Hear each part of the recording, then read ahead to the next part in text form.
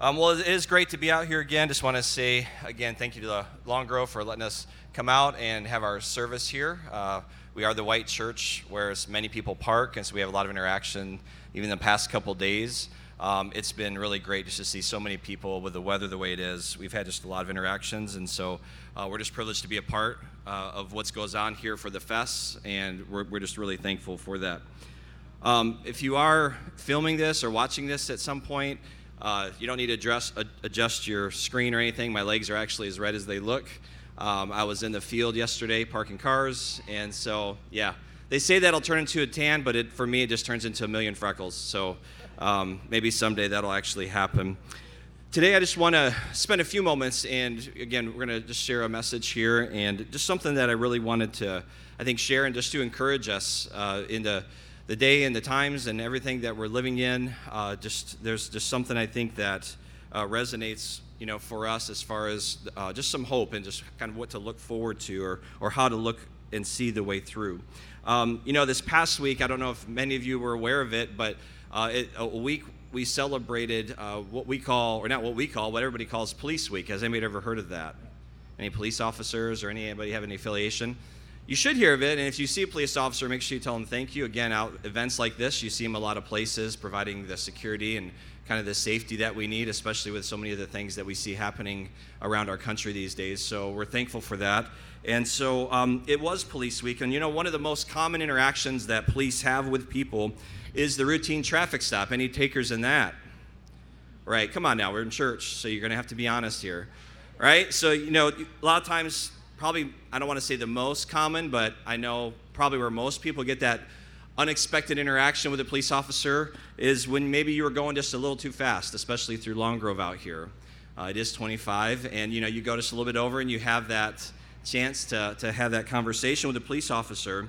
And when we are pulled over for speeding, I'm going to continue to ask for audience participation. How many of you, and again, I don't think there's cameras around, well, there is one actually, but they can't see you. But how many of you have ever been let go when you know that you've been speeding? When the cop pulls you over and says, okay, I'm going to let you off on a warning this time. Anybody ever experienced that? Okay, so that's good. And what that would be called, what the name or we would put to that would be mercy, okay? The police officer showed you mercy for your speeding. And let me add another layer to this, if you will, and answer me if you've experienced this. Have any of you in those situations, once you were let off, has he gone back to his car, he or she gone back to their car and came back with an award and given it to you for Driver of the Year? Anybody? That didn't happen? Okay, well, let's say that did happen, and if that did happen, that's the name we would put with that, or the term we would put to that would be the term grace, okay? So mercy and grace. So the next time, if you want to get out of here and just go a little quicker and you want to experience this in real life, I'd love to hear the story, but again, mercy and grace in that snapshot. And the difference between mercy and grace is simply mercy is the act of withholding deserved punishment. When he lets you off with just a warning, you deserve that. We earned that, right? And then the grace part, again, would be the act of endowing unmerited favor. So again, you're throwing favor on you that maybe you was more than you deserve. And so we see these two terms, and we see these two terms throughout Scripture. Now, we don't have the time to dig into both of these today, but I do want to just lean a little bit towards the term grace and what we saw there in that picture. When it comes to the Christian faiths, grace boils down to this: everything for nothing to those who don't deserve anything. That's what grace is, right? And how many are thankful for grace? Whether you're a Christian or not a Christian, we get grace a lot in our life. And whether it's from our parents, whether it's from a police officer, whether it's whatever, just grace. And it's wonderful when you receive that. And so why is grace important? There's many reasons, but today I really just want to explore, again, just a little bit for the next few minutes, this idea. And that's that, we find our greatest footing for the future, even in uncertain times, in the same grace that God that brings salvation to everyone. And this same grace also allows us to grow in faith and holiness.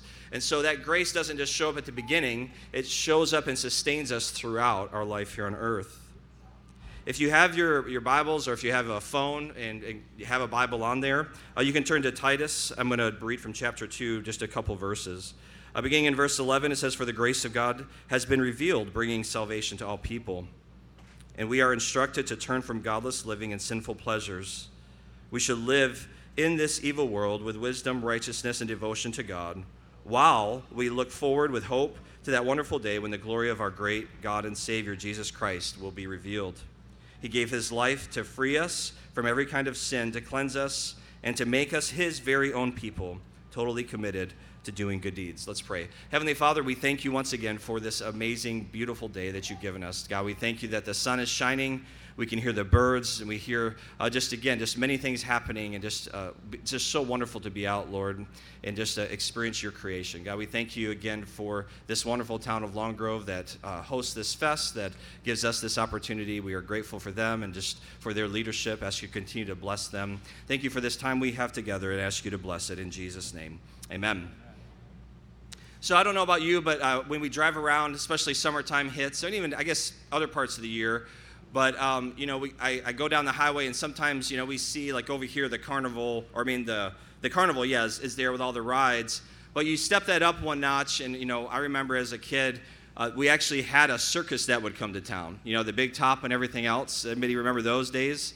They are still around, I think, but it seems like you don't see them quite as much. But whenever you would go to these events, one of the favorite things for me, and I think for most people of that, was the trapeze guys and girls, right? You watch them above, I don't know how high they were, but you see them doing all these flips and swinging around and jumping around, and it's just crazy. I can't imagine what that must be like to be up there and experiencing that.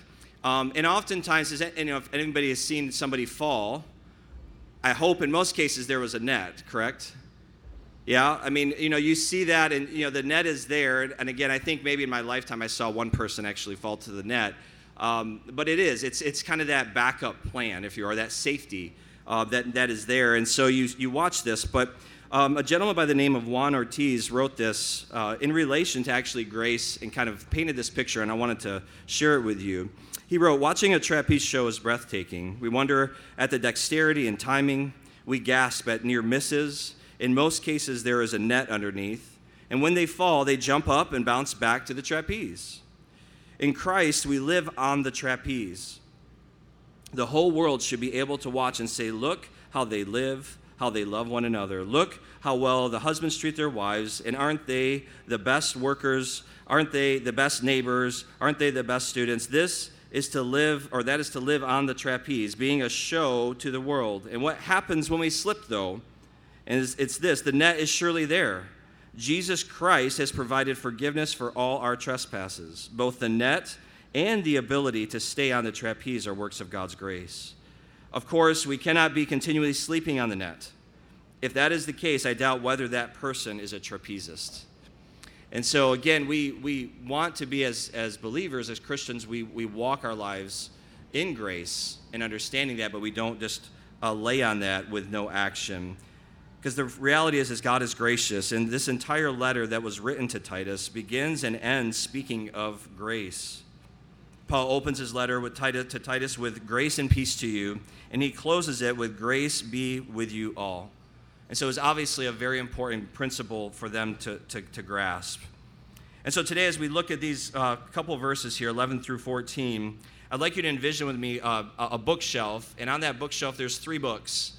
All right, 3 books, and on each end there's bookends. All right, and so these scriptures are going to kind of be bookended by like 2 verses, and then the middle has some great concepts. And so we're going to start with those 3 books in the middle, and in verse 12, the first part of verse 12 is what I would call book 1, where it reads, "And we are instructed to turn from godless living and sinful pleasure." And the idea and the concept here is that we turn away, right? To turn away from what was and what we know is not right. Another word that is used in Scripture is to renounce that. So we renounce this way of living, and we are instructed to do what? We're instructed to turn. Not the kind of turning that gets you like merged onto a highway, but to turn the opposite direction, right? To go one way and then to turn and go the other.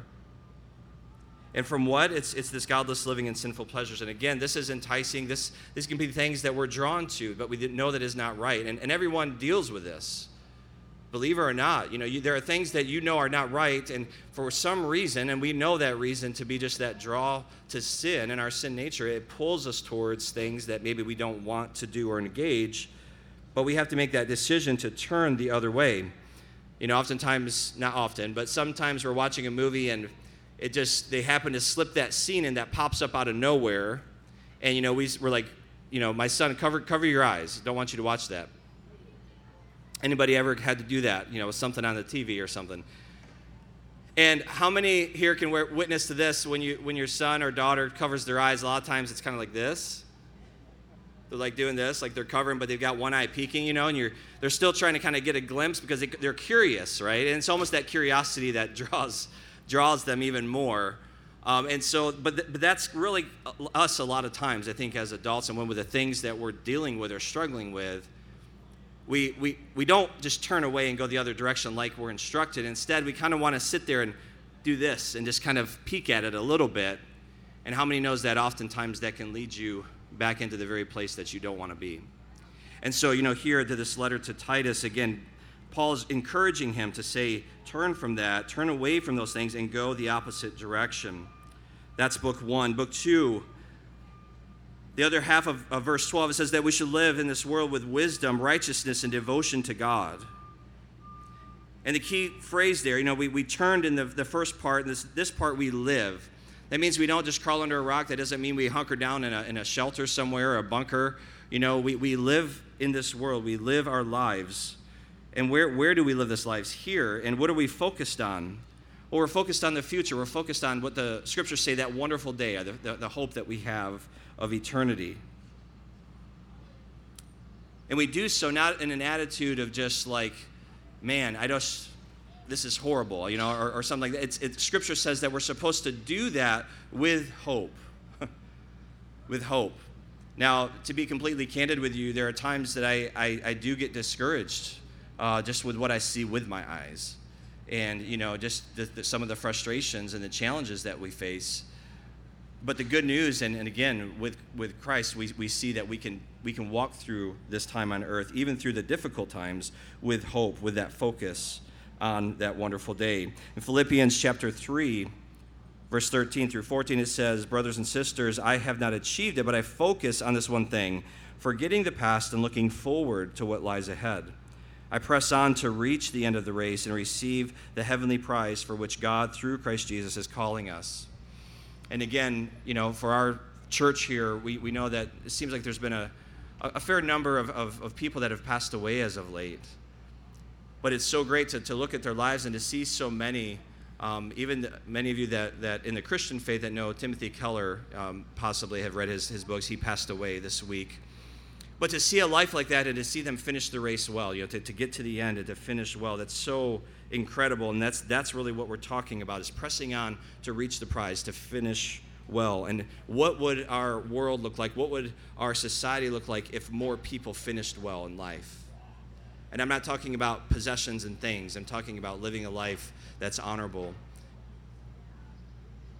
And so again, we have this hope. We turn and we hope and we look forward to that wonderful day. And there's another book here in verse 12 on that bookshelf, so to speak. And it's this, and it says we should live in this world with this righteousness and wisdom and devotion. There's Shawshank Redemption, the movie. I really like that movie. It's one of my favorites.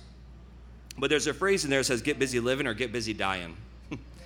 And I think, that we are called here to walk through this life, again, living and engaging the world, walking through it with wisdom, with righteousness and devotion to God.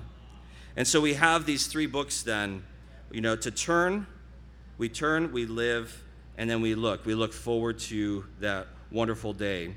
And we do so, then now we come to these bookends on either side. And in verse 11 there, it says this, it says, for the grace of God has been revealed, bringing salvation to all people. Again, we see this grace at the very beginning, bringing salvation, that he brought Christ to the world. Christ, he came in spite of us, and that's that picture of grace. And then it goes on in verse 14, after we see these smaller things in between, And he says this in 14, he says, he gave his life to free us from every kind of sin, to cleanse us, and to make us his very own people, totally committed to doing good deeds. And so again, a key phrase, a key statement right there at the very beginning of verse 11 is that God's grace has been revealed. God's grace has been revealed to everyone. Everyone can see it if they're looking, and how it's through Christ Jesus, who has made the gift of salvation, Jesus has, available to all those who would accept it. That's the beauty of it. It's just like that police officer, not letting you off the hook, extending his grace. And again, that's what has been extended to us. And again, Jesus came and gave his life. Why? To free us from sin, it says. I don't know a person that walks the earth that wouldn't love to be free of their sin. I mean, we are at an unparalleled time where the antidepressant drugs and everything else, people are on all this stuff because they're trying to escape something. And there are sins in their life that they're trying to get away from, but they can't do it through medication. He's come also to cleanse us. He's come to make us clean from unrighteousness. And one of the most beautiful things, he's also come to make us his own. And that's that picture of adoption. When a child is adopted, it's not because of something they've done. There's a child that's looking to be brought into a family, and it's nothing that they can do. If you've ever adopted a child, if there are people here that have adopted a child, you know how that works. You go and you look at the situation and you go through all the steps, and it's a lot of work for adults to do that, for people to do that. But at the end of the day, the child is brought into a home that in one sense, you could say they didn't deserve, but that they couldn't have gotten on their own. And that's the beautiful picture of adoption, especially in Christ Jesus. As we prepare to wrap up this morning, I want to read from 2 Corinthians. In 2 Corinthians 12, 9 through 10, it says, "My grace is sufficient for you, for my power is made perfect in your weakness." And that's a passage of scripture that I think is wonderful for us to embrace and just to kind of simmer on for a moment. Because there are times, again, I'll just speak for myself. There are times in my life that I don't know. I'm like, where? I know the scripture says His grace is sufficient for us, but it's like I need more grace at this point. And I don't know if you've experienced that, but that's something for me. Oftentimes I'm like, God, I need more grace in this moment.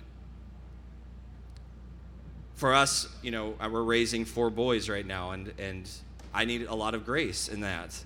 And, there are times when, again, not because of me or because I'm just the best parent in the world, but it's God's grace that sustains me. And that last part of that verse in 2 Corinthians there, and it just says, "For my power is made perfect in weakness." So how many of us here can throw up our hands to that, like, Lord, I'm weak. And it's the perfect place to be, because that's where God comes through the clearest. So the truth here today is that the grace of God truly is all we need. We need God's grace. And just like that picture as we started that illustration of the trapeze and all the swinging around and all that was happening up there, it's not just the net is grace. That's part of it. But that grace is the very thing that keeps these men and women up on those trapeze. That it keeps us in our lives in the game, so to speak. It keeps us able to move forward. That's the strength and that's the power that is given to us. When difficult seasons come in life, we need God's grace. And a lot of us are out here today. We're going to have a great time, and it's going to be wonderful. But again, every single person walking here is a different story. And you don't know the situation, and today might be a good day, tomorrow may not. And so we don't know when life comes crashing in. We don't know when things are going to go wrong. We don't know when we get the diagnosis that is not good or encouraging. But we do know that God's grace is constant, that God's grace is always there to strengthen us. Sometimes it's just hard and it's difficult, and we just can't seem to get our head up high enough to see over the next challenge. We're in the middle of the valley. And so today I just want to tell you that to encourage you that there's hope and that there's grace in Christ Jesus. He can be there, he can walk with you, and he can lead you and guide you and give you the strength to make it through when hope fades for the future. Sometimes we know very clearly where our future is in eternity, but when we're in the midst of it, when we're in the battle, so to speak, that can kind of fade. And if we lose sight of that, it can get very difficult and discouraging. And so in conclusion here today, we turn, we live, we look. We renew our confidence in the fact that the same grace that saved us when we couldn't save ourselves is the same grace that will sustain us and is the same grace that will bring us into eternity with our God. That grace is the grace found only in Jesus Christ. Let's pray. Heavenly Father, we thank you for today. God, I thank you for every person here. I thank you for everybody coming to the Chocolate Fest. God, we pray just that you would just let your hand rest on this place, that you would just keep everyone safe. We thank you for all of the work that has gone into this place, into this event. God, we also pray today just that you would take the words that have been shared. And if even one person, Lord, was ministered to today, I pray that they would just continue, Lord, to lean into you and to know that their Creator loves them. God, we thank you for this opportunity to be up front here today, to be able to have our service and to be able to celebrate and sing just with so many people. Thank you for blessing this time. In Jesus' name, amen.